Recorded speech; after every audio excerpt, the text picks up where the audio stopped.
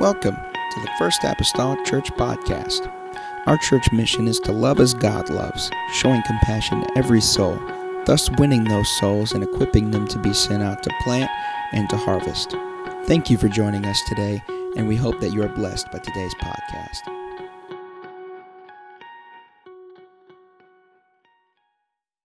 But just for a few moments, and the word of the Lord tonight, I mean, you've already worshiped, we've worshiped in spirit, and now we're going to worship in truth. And the word of the Lord has already been confirmed, so I'm in the vein tonight. We're turning to the book of Ezekiel, chapter 43, and one verse we're going to read, and that is verse 13 of Ezekiel, chapter 43. Let's see what the Lord will have for us tonight and help us. The Bible says, Ezekiel 43 and 13 is the verse. And these are the measures of the altar after the cubits. The cubit is a cubit and a hand breadth. Even the bottom shall be a cubit, and the breadth of a cubit, and the border thereof by the edge thereof round about shall be a span. And this shall be the higher place of the altar. Now, in Ezekiel's vision, if you understand Ezekiel's writings, he sees this vision of an angel coming down and measuring the altar and pieces of furniture in the tabernacle, measuring by the angel of the Lord. And he's measuring this particular piece of furniture and measuring it as a cubit and a hand breadth. And I want to use this scripture tonight to preach on this very simple subject, and that is the seventh hand. The seventh hand. Let's pray. God, we thank you tonight for this church. We thank you for this bishop and pastor and family, brother and sister McGee. We thank you, Lord, for the South Gibson Apostolic Church, my son and daughter-in-law, and pastoring them and all the churches in this area. I pray tonight, God, that you would strengthen us physically and spiritually to expound thy word, walk amongst us. Let our hearts be filled with faith. Let our soul, God, be ignited by power. Help us to understand your word and your work in the earth. In the name of Jesus. And everybody said, in Jesus' name. Jesus' name. Turn to somebody before you're seated and tell them you need the seventh hand.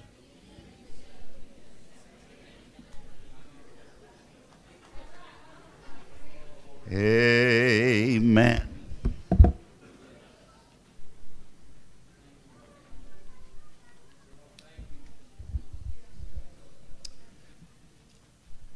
I have someone that I want to introduce to you tonight. I don't have his picture with me, but I want to introduce to you a man by the name of Matthew David Scott. Matthew is the clinical coordinator for Virtua Health Systems in Gibbsboro, New Jersey. He is also the assistant director of the School of Paramedic Science at Camden College in Blackwood, New Jersey. Let me explain to you what Matthew can do with his left hand. He can pour water. He can tie his shoes. He can play the drums. He can sew or screw a nut on a bolt. He even threw the opening pitch in a Major League Baseball game. Matthew can do all of these things with his left hand, and he does it with a hand that is not his own. Matthew lost his dominant left hand from about midway here up. Several years ago, from a blast of a M80 firecracker that exploded in his hand, they gave him a prosthetic device to help him achieve independence. But then he heard of a group of doctors in Louisville, Kentucky, who were attempting the world's first hand transplant of its kind, and Matthew volunteered. A hand doctor was found, and Matthew became the first successful hand transplant recipient in the United States.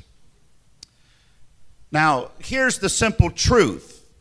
Matthew needed a hand, and when he needed a hand, he received a hand. The truth is hard to us to realize. We rely so much, many times, on our own hands. We operate with an illusion that if we can't do it, then it can't be done.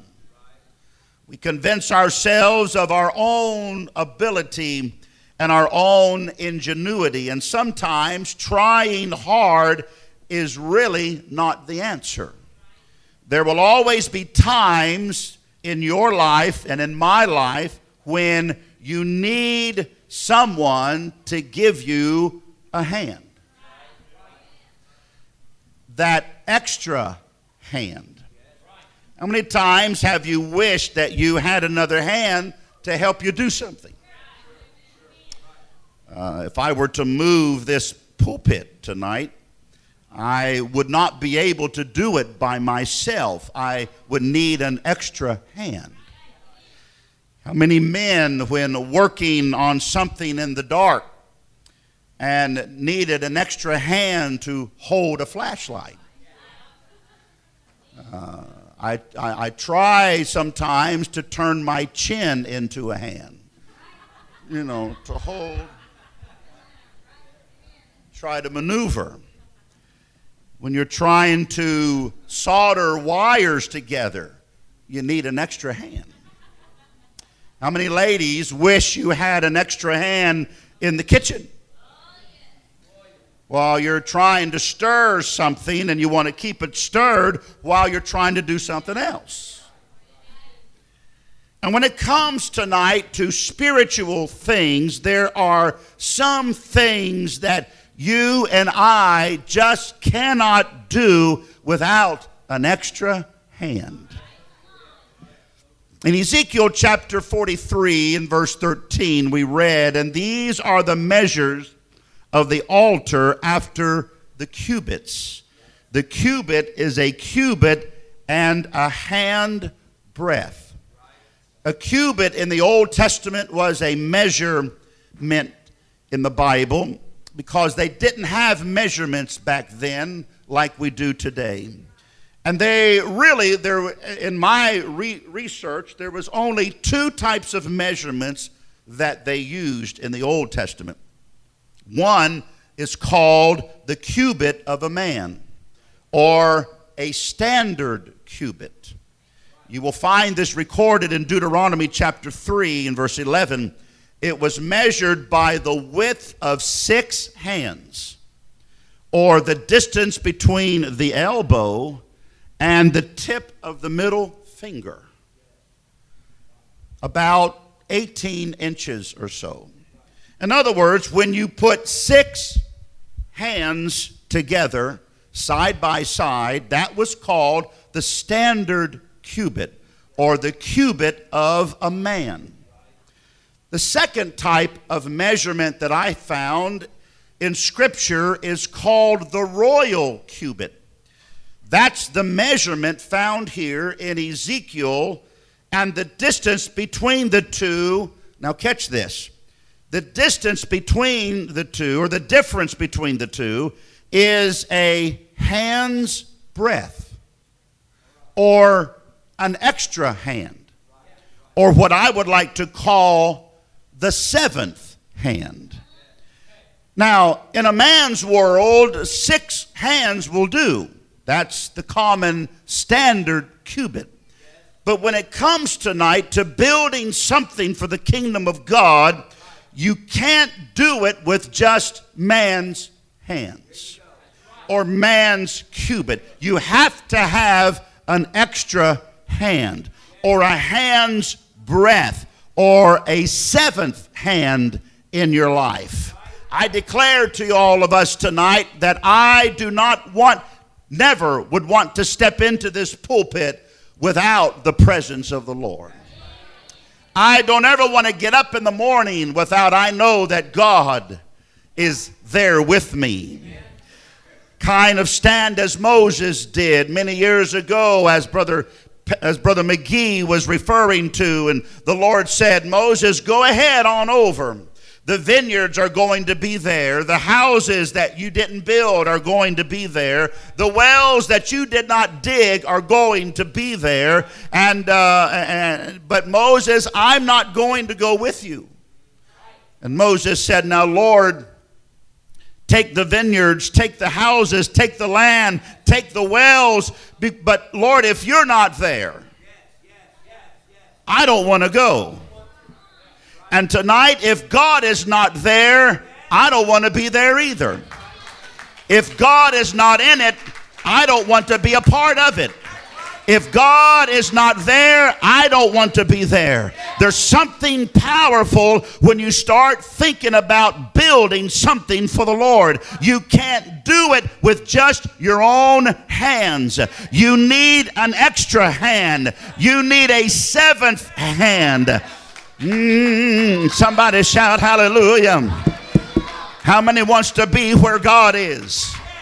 Amen. How many wants to know that God, if you're there, then it's okay. But God, if you're not there, then I don't want to be there. Hallelujah. God, if you're not in this, I don't want to be a part of it. I'll just go back home and sit down and shut up.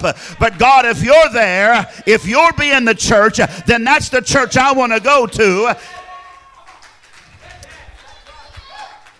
And so here we read about this man named Ezekiel who was carried into Babylonian captivity. His story opens as you read his letters with great visions from God. While others hung their harps on the willow trees, the first chapter of the book of Ezekiel, because they couldn't sing a song in a strange land.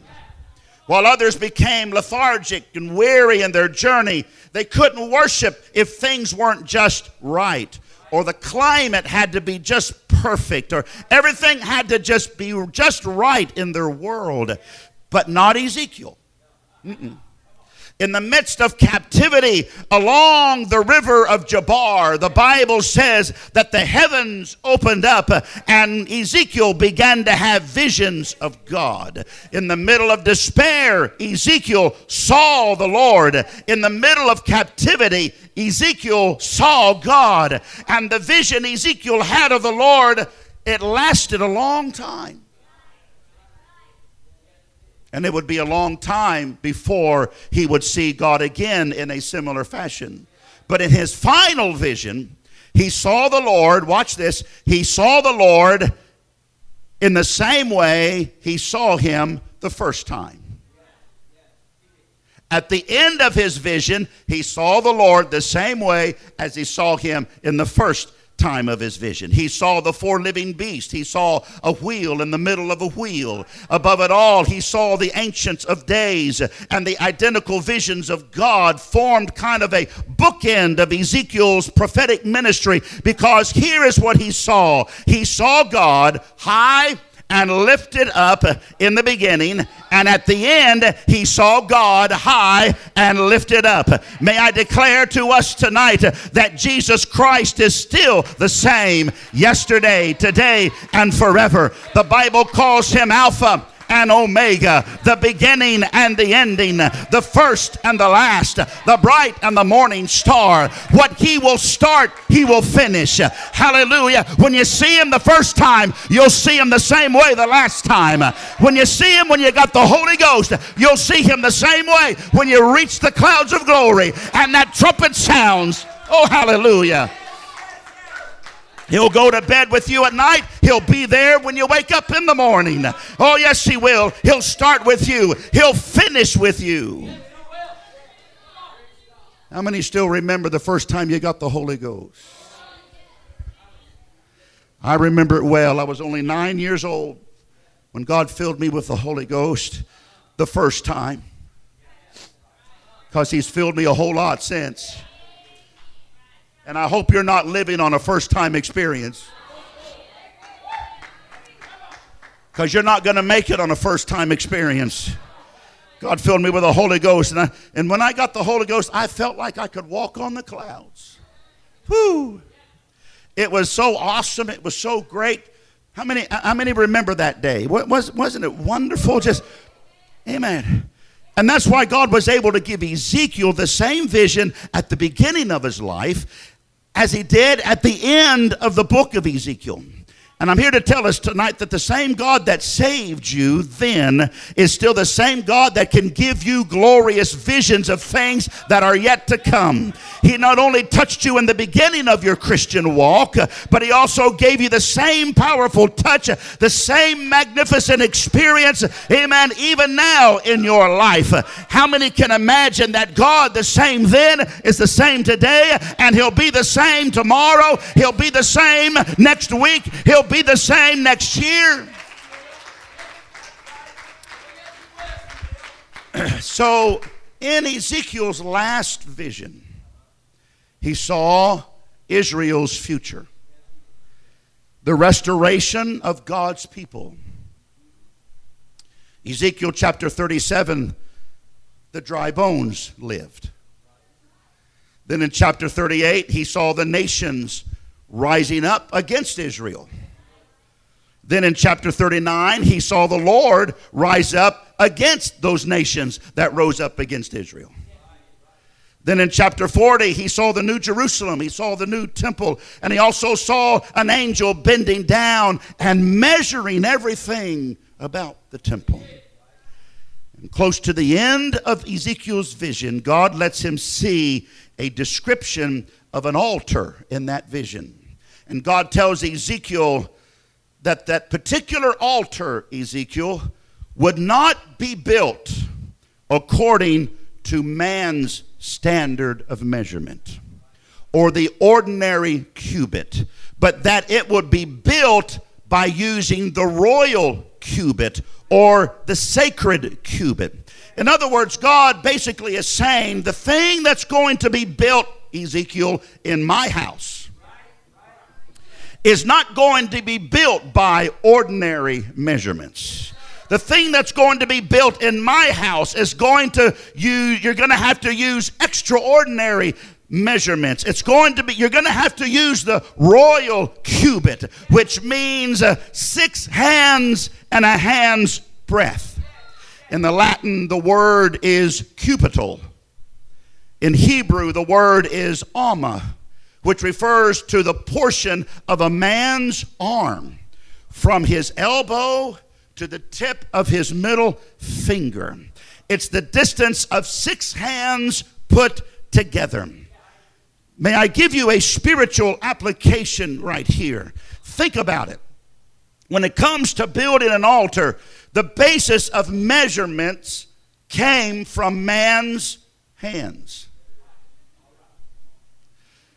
Because God wants human involvement in everything he does in the house of God. God, that's why it takes human involvement in our worship. It takes human involvement in our witnessing. It takes human involvement in our prayer. God wants human involvement in our reading of the Word of God. God wants you and me to be involved in everything that goes on in the house of God. Hallelujah. The measurement of Noah's ark was based on a cubit, a man's arm. It was 300 cubits long, or 600 feet long.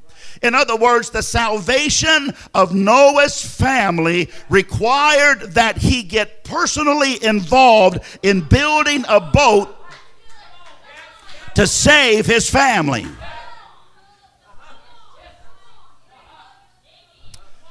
Can I give a quick word to parents tonight?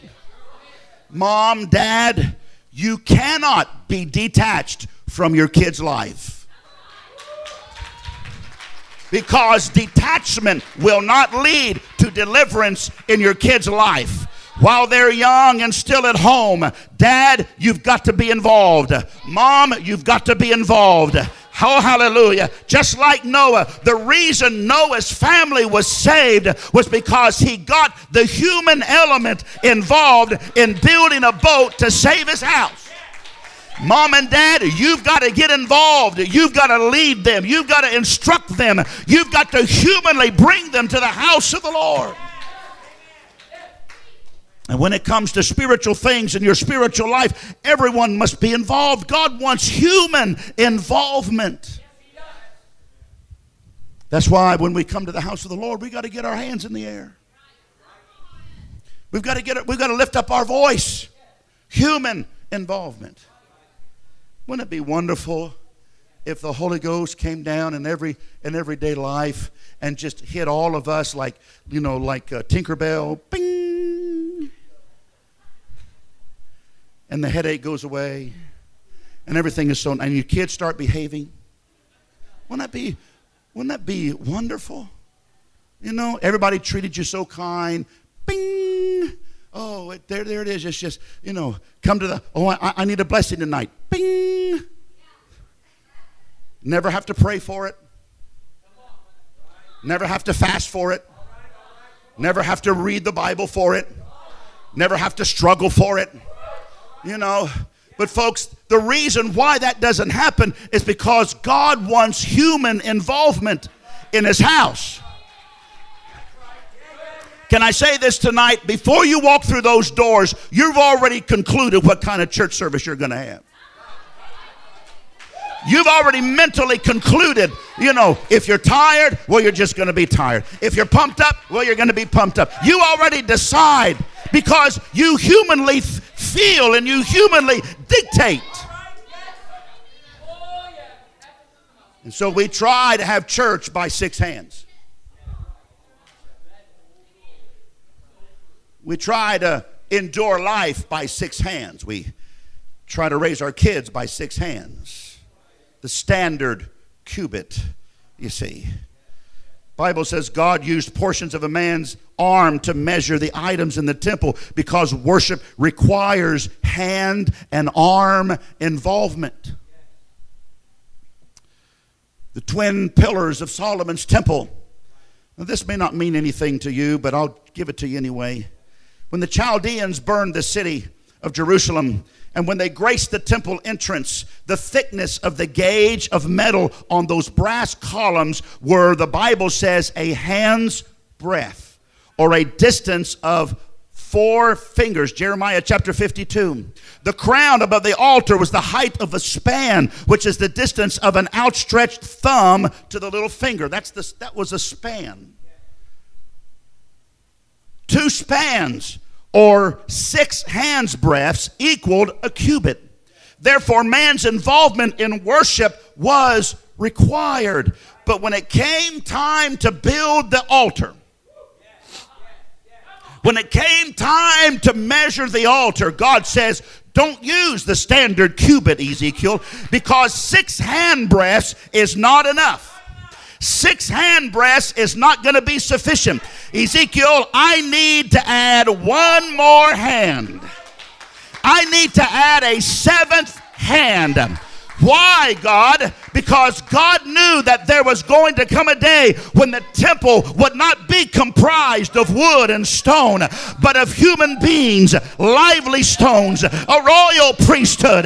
And he knew that our arms would not be long enough. God knew that our hands could not do it by ourselves. And God says, I don't want the altar, Ezekiel, to be built by man's measurement, but I want it to use a royal cubit, which means that not only do I need your hands, but I'm going to put my hand. I'm going to add the 7th hand, Ezekiel, to the things of the temple. Can I declare to us tonight that you and I can only go so far? I can only worship so much. I can only pray so hard. I can only read the Bible so much. This body has limitations, you know. And so I can go 6 hands, you know, measurement. But then there comes a time to where we have to say, God, I need that 7th hand. I can only go so far. I can only figure it out so much. But I need you to add your hand, Lord. The Bible says that the hand of the Lord came down, and there was it was six cubits, or 6 hands breadths, or 6 hands and a hand's breadth. The royal cubit. Can I say tonight, everything we are, I realize is due to our own involvement, but you and I can only go so far. That's why we must have the touch of a 7th hand in our life. We need a 7th hand on top of what we're trying to do. We've got to have the anointing, folks. Church is not church without the anointing. Preaching is not preaching without the anointing. We can come in here and, you know, have a little doxology and a little scripture reading and maybe a song or two and go home, but that's not church. God did not intend the temple to be measured that way. He said, I've got to put my touch to it. I've got to put my anointing to it. Amen. There must be another power. I can only sing so much. I can only raise my hand so high. But God, you're going to have to come down and add your 7th hand, Lord, and give me the touch and make that royal connection. There must be more grace than we can give out for our own selves. I need the 7th hand. Slap your neighbor tonight and say, you need that 7th hand in your life. Your ability, my ability can only go so far. No, there has been a lot of smart people in the world.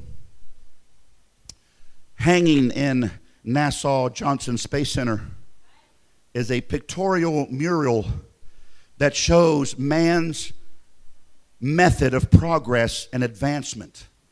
When you look at it, it's huge. First, it's a wagon. Then it's a picture of the Model T. Then it's a primitive airplane. Then it's the space shuttle. And the mural is captioned at the bottom this way: in one man's lifetime. In other words, the transportation explosion happened in one man's lifetime. Well, what about the education explosion, information explosion? The world's knowledge has mushroomed. It took 1,500 years from Jesus to Leonardo da Vinci for knowledge to double. But the next doubling came in only 250 years in 1500. The next doubling came in 125 years in 1900. Then in 1950, 50 years later, another knowledge doubled again. Then it doubled again in 1960, 10 years later. In the 1980s, knowledge doubled every 2 to 3 years. In the 1990s, it doubled every 18 months. Now, it's estimated that knowledge doubles every 6 months. Every 4 to 6 months, knowledge doubles again. I say that to say this tonight: man's efforts has gone a long way. Man can split the atom, map DNA, break through the law of gravity, break the sound barrier, make a computer chip the size of a pinhead that can store thousands of files. It's all within man's reach. But man's hands, though always short, man's arms can only reach so far, but not far enough. Doesn't matter how brilliant you are tonight. It doesn't matter how educated you are. It doesn't matter how great your job is. There comes a time in your life where you can only go so far. And that's when you need a 7th hand. Whew. That's when you need that extra hand to come into your life and touch you and help you and take you to another level and give you the blessings that you cannot receive outside of yourself. And that's the hand I'm talking about tonight. Anybody want that seventh hand in your life? Oh, lift your hands right now and let's love Jesus. Oh God, I can't live without you. I can't make it without you. I need that seventh hand in my life. I need that extra hand, oh Lord. I need that extra touch in my life.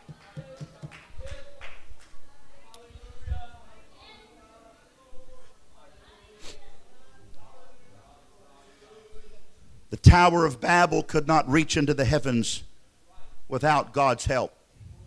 But God fashioned an altar in the temple that could reach him.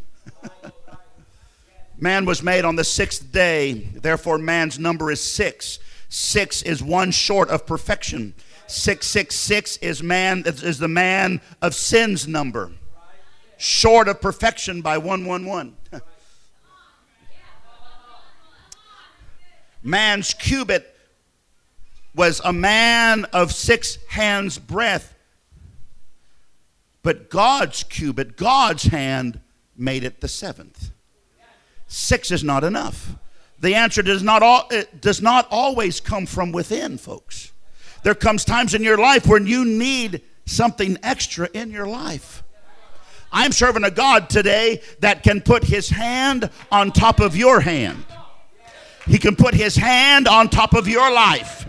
He can put it, no matter what the circumstances are, no matter what you're going through, God has a way of piercing through all the darkness and piercing through all the depression and piercing through all the anger and piercing through all the garbage and put his hand right on top of your hand.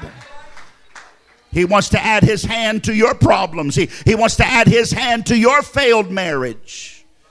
He wants to add his hand to your sickness. He wants to add his hand to your depression, your heart, your soul, and bring you peace and bring you joy and bring you happiness. You know, there are instances in the Bible where God answered by way of a man's hand. Because we all need help, folks, from outside ourselves. When it comes time for the miraculous, we need God's help. If you need healing tonight, you can only go so far. I mean, you can pop all the pills you want. But when you get desperate, you got to go outside yourself. Yeah. In 1 Kings chapter 18:43, Elijah told his servant Obadiah, go look for some rain. Verse 43 says, and he said to his servant, go up now, look towards the sea. And he went up and looked and said, there's nothing. And he said, well, go again 7 times. And it came to pass at the 7th time that he said, behold, looky there, I'm shocked. There ariseth a little cloud out of the sea like a man's hand. And he said, go up and say unto Ahab, prepare the chariot, get thee down, that the rain stop thee not. Well, it's just the size of a man's hand. May I say, the thing that brought Elijah glorious running strength, when he ran from the top of Mount Carmel all the way to Jezreel, which was 17 miles, and he outran the king's chariot. And the reason he did that was because he saw an extra hand that gave him encouragement when he was at probably one of the lowest times in his life. Folks, can I say tonight, there are times when you just have to say, cancer, you may be winning. Heart disease, you may be winning. Sugar diabetes, you may be winning. But they don't have to win, because we still believe in this church that the God we serve is still a God that can add his hand. Put his hand on it. And when God adds his hand, cancer's got to leave. When God places his hand on it, leprosy has to go. When God puts his hand on it, healing and the miraculous happens. Hallelujah. When God touches your brow, the fever has to leave. Because when Jesus and sickness walk in the same room together, guess who's leaving? Jesus ain't leaving, but sickness has to leave. Demons have to flee. Hallelujah. When God puts his presence in, that's why I never want to have church without the presence of the Lord. I never want to go to work without, I know that the hand of God is upon me. I don't even want to drive down the highway unless I know there's a seventh hand. Woo, hallelujah. There are times in my life when I feel so dry. Feelings of failure grip all of us at times. Desires become unreachable in life. But God, who is rich in mercy, is available to help all of us. When I've done all that I can do, here comes a hand. Piercing through the elements. Piercing, making its way down into your bedroom. Oh, hallelujah. You might be praying on your knees and you've cried and you've given the same prayer request over and over and over, and you're thinking, God, I don't know what else to do. Then all of a sudden, here comes a hand. Hallelujah. Has there anybody, while you've been driving down the road and all of a sudden your car goes out of control and you don't know what to do but just say, Jesus?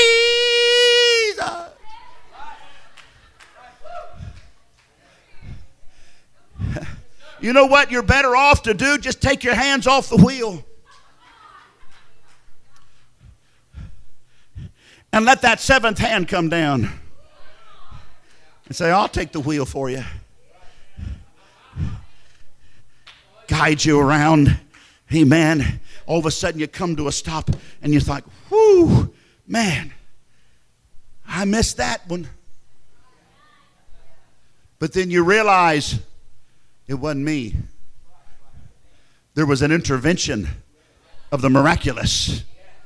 There was something happened that I didn't literally see, and I didn't literally know what was going on, but God saved me. God protected me. There's a hand that we always need, that we just can't get ourselves. There are times in my life when I've needed God, and I've prayed and prayed and prayed and didn't feel God. But then a hand shows up. When I pastored in Owensville, I was down there in the study, in the office, in the basement of the parsonage. And I was down. I was depressed. And yes, preachers get depressed. We're not Superman. You know, people think, well, you know, you just go into the phone booth and whoop, out you come, Superman. And you got all, you know, think we're supposed to have all the answers, and, you know, and we can fly through the air faster than a speeding bullet. You know, we're human too. We make mistakes too. We make poor judgments too. And I was down and I was feeling low, and I was praying. It was just me there. And so, you know, sometimes I like to just turn out all the lights and, you know, create just an atmosphere of prayer. And I was praying, and I was kneeling at my chair behind my desk, and right behind my chair was a block wall, basement wall. And I was praying, seeking the Lord. And all of a sudden, Brother McGee, I felt this hand grip my shoulder. It startled me. What is that? What is that? Why do we do that? When God's doing something, it startles us. Like, whoa, I didn't know that was supposed to happen. And yet we're praying so hard for it to happen. And I'll be honest, it startled me. And I jumped up and I turned around and there's a brick wall. And I knew, nobody had to convince me. I knew beyond a shadow of a doubt that a hand had touched my shoulder. And then it dawned on me, God, there was no voice, there was no light, there was no thunder, no earthquake. And I got up and began to turn around and quickly went for the light switch, saying, oh, who's in here? Nobody was in there. And it dawned on me and realized that God He didn't give an answer. There was no voice. There was no written parchment on the desk. But it was God's way of just reassuring me. He laid that, I don't know if it was an angel, I don't know what it was. He laid that and I felt the weight of it on my shoulder. And I concluded the fact God was adding his seventh hand into the measurements of my life.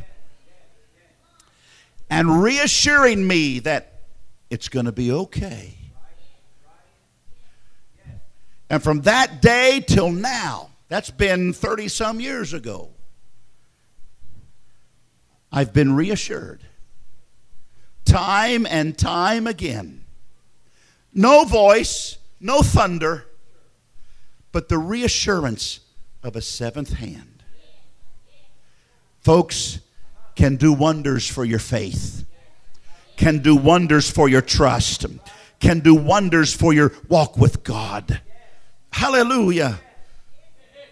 Thank God for the message that stirs. Thank God for the song that uplifts. Thank God for the truth that enables us in the time of prayer and the support of God's people. But sometimes it's not the preacher. Sometimes it's not the crowd. Sometimes it's not the song. But a seventh hand. Paul saw a man in Acts chapter 14 and verse 8, and he was impotent at the place called Lystra. And he heard Paul speak and perceived that Paul had faith. And Paul spoke to him and he was healed, the Bible says. And the people called Paul a god. Paul said, no, I'm not a god, for I'm just like you. But there is a God. I'm not him. I didn't heal this man. God healed this man. Can I say this tonight? Folks, your pastor is not trying to get you to fall in love with him. Is that okay? He didn't ask me to say that. But your pastor is not trying to get you to fall in love with him. He's trying to get you to fall in love with him. With the miracle worker. We sing about it every service. We preach about it every time we come to church. He's still our deliverer. Where can I go? I can't go any farther without his hand showing up. Daniel chapter 5 and verse 5, in the same hour came forth fingers of a man's hand and wrote over against the candlestick upon the plaster of the wall of the king's palace. And the king saw the part of the hand that wrote. Belshazzar didn't realize it, but it was judgment day for him. He and his buddies was busy having a drunken party with all the sacred vessels of the temple. And a man's hand shows up and appears on the king's wall and began to write. Daniel was summoned to interpret it and said, King, thou art weighed in the balances, found wanting. It was judgment day for Belshazzar. And when it comes time for judgment, folks, you too are going to need the hand. Now let me say this. When it comes time for judgment day, it was said earlier in the service, but when it comes time for judgment day, you too are going to need the hand of a pastor. He's not reaching and begging for people's membership per se. But I do know that you're going to need someone with a positive influence in your life. Not a pastor of condemnation, not a pastor that will put you on a guilt trip, but someone who will lift you up every day, someone who you can call on and that might have an encouraging word. Everybody needs that in their life. That's why Hebrews 13:17 declares, obey them that have the rule over you and submit yourselves. Oh, I don't need a pastor, Brother Sizewell. I don't need a church. I'll just go home and put my Gaither videos in and I'll have church at home. But there's a day coming where you're going to need a pastor in your life. Don't think you can just get by without church. Don't think you can just get by without going outside the parameters of God's instructions and God's will. I know salvation is a private affair, but everybody needs a pastor in their life. Everybody needs an extra hand. When it came time to build the altar that Ezekiel saw, God said, Ezekiel, don't use the standard cubit, because 6 hands' breadths are not enough. 6 hands' breadths are not sufficient. Ezekiel, I need to add my hand. Tonight, God wants to add his hand into your life. I'm closing. Musicians, if they will come, stand with me tonight.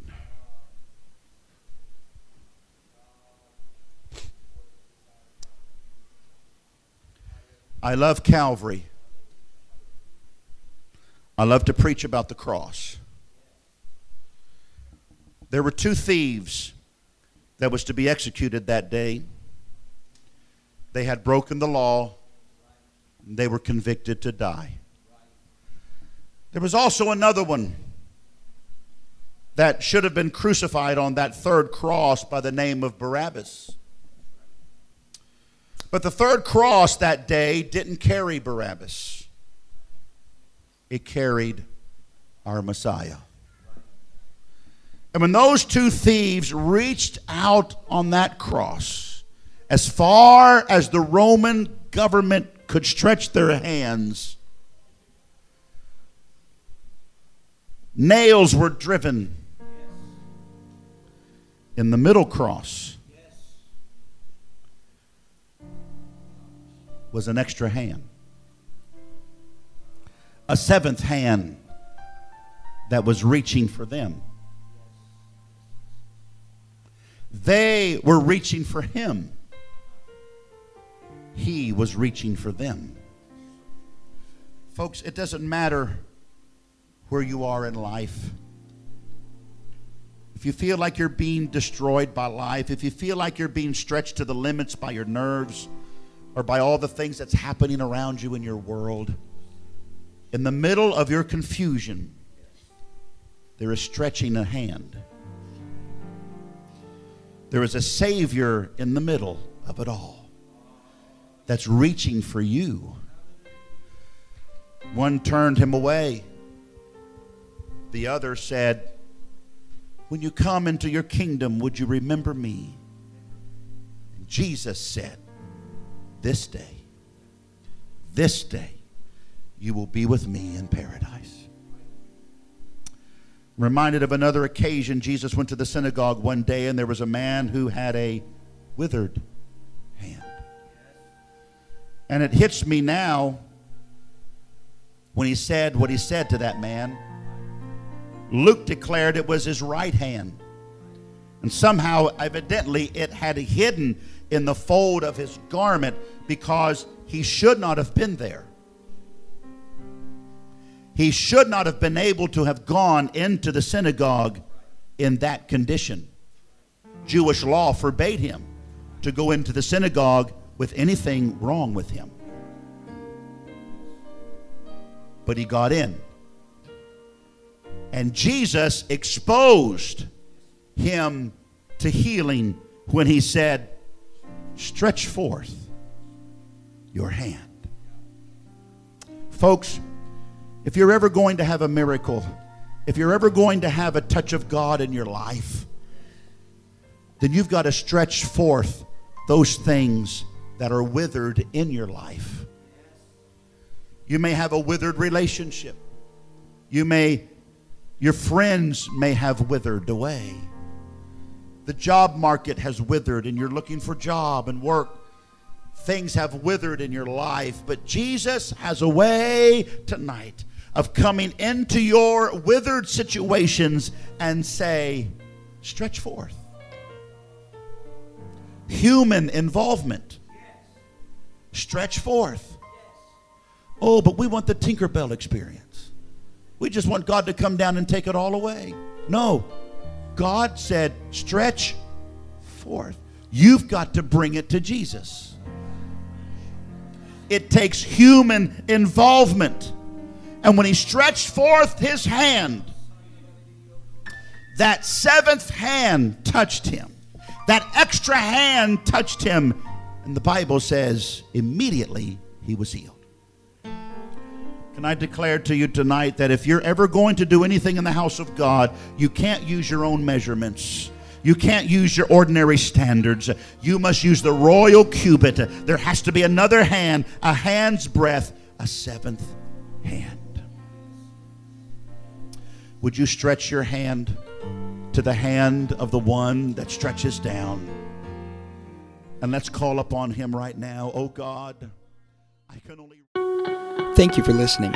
If you would like more information about our services and activities, you can find us on Facebook, Instagram, and Twitter with the username FACMC. Again, that's FACMC. Thank you, and have a blessed day.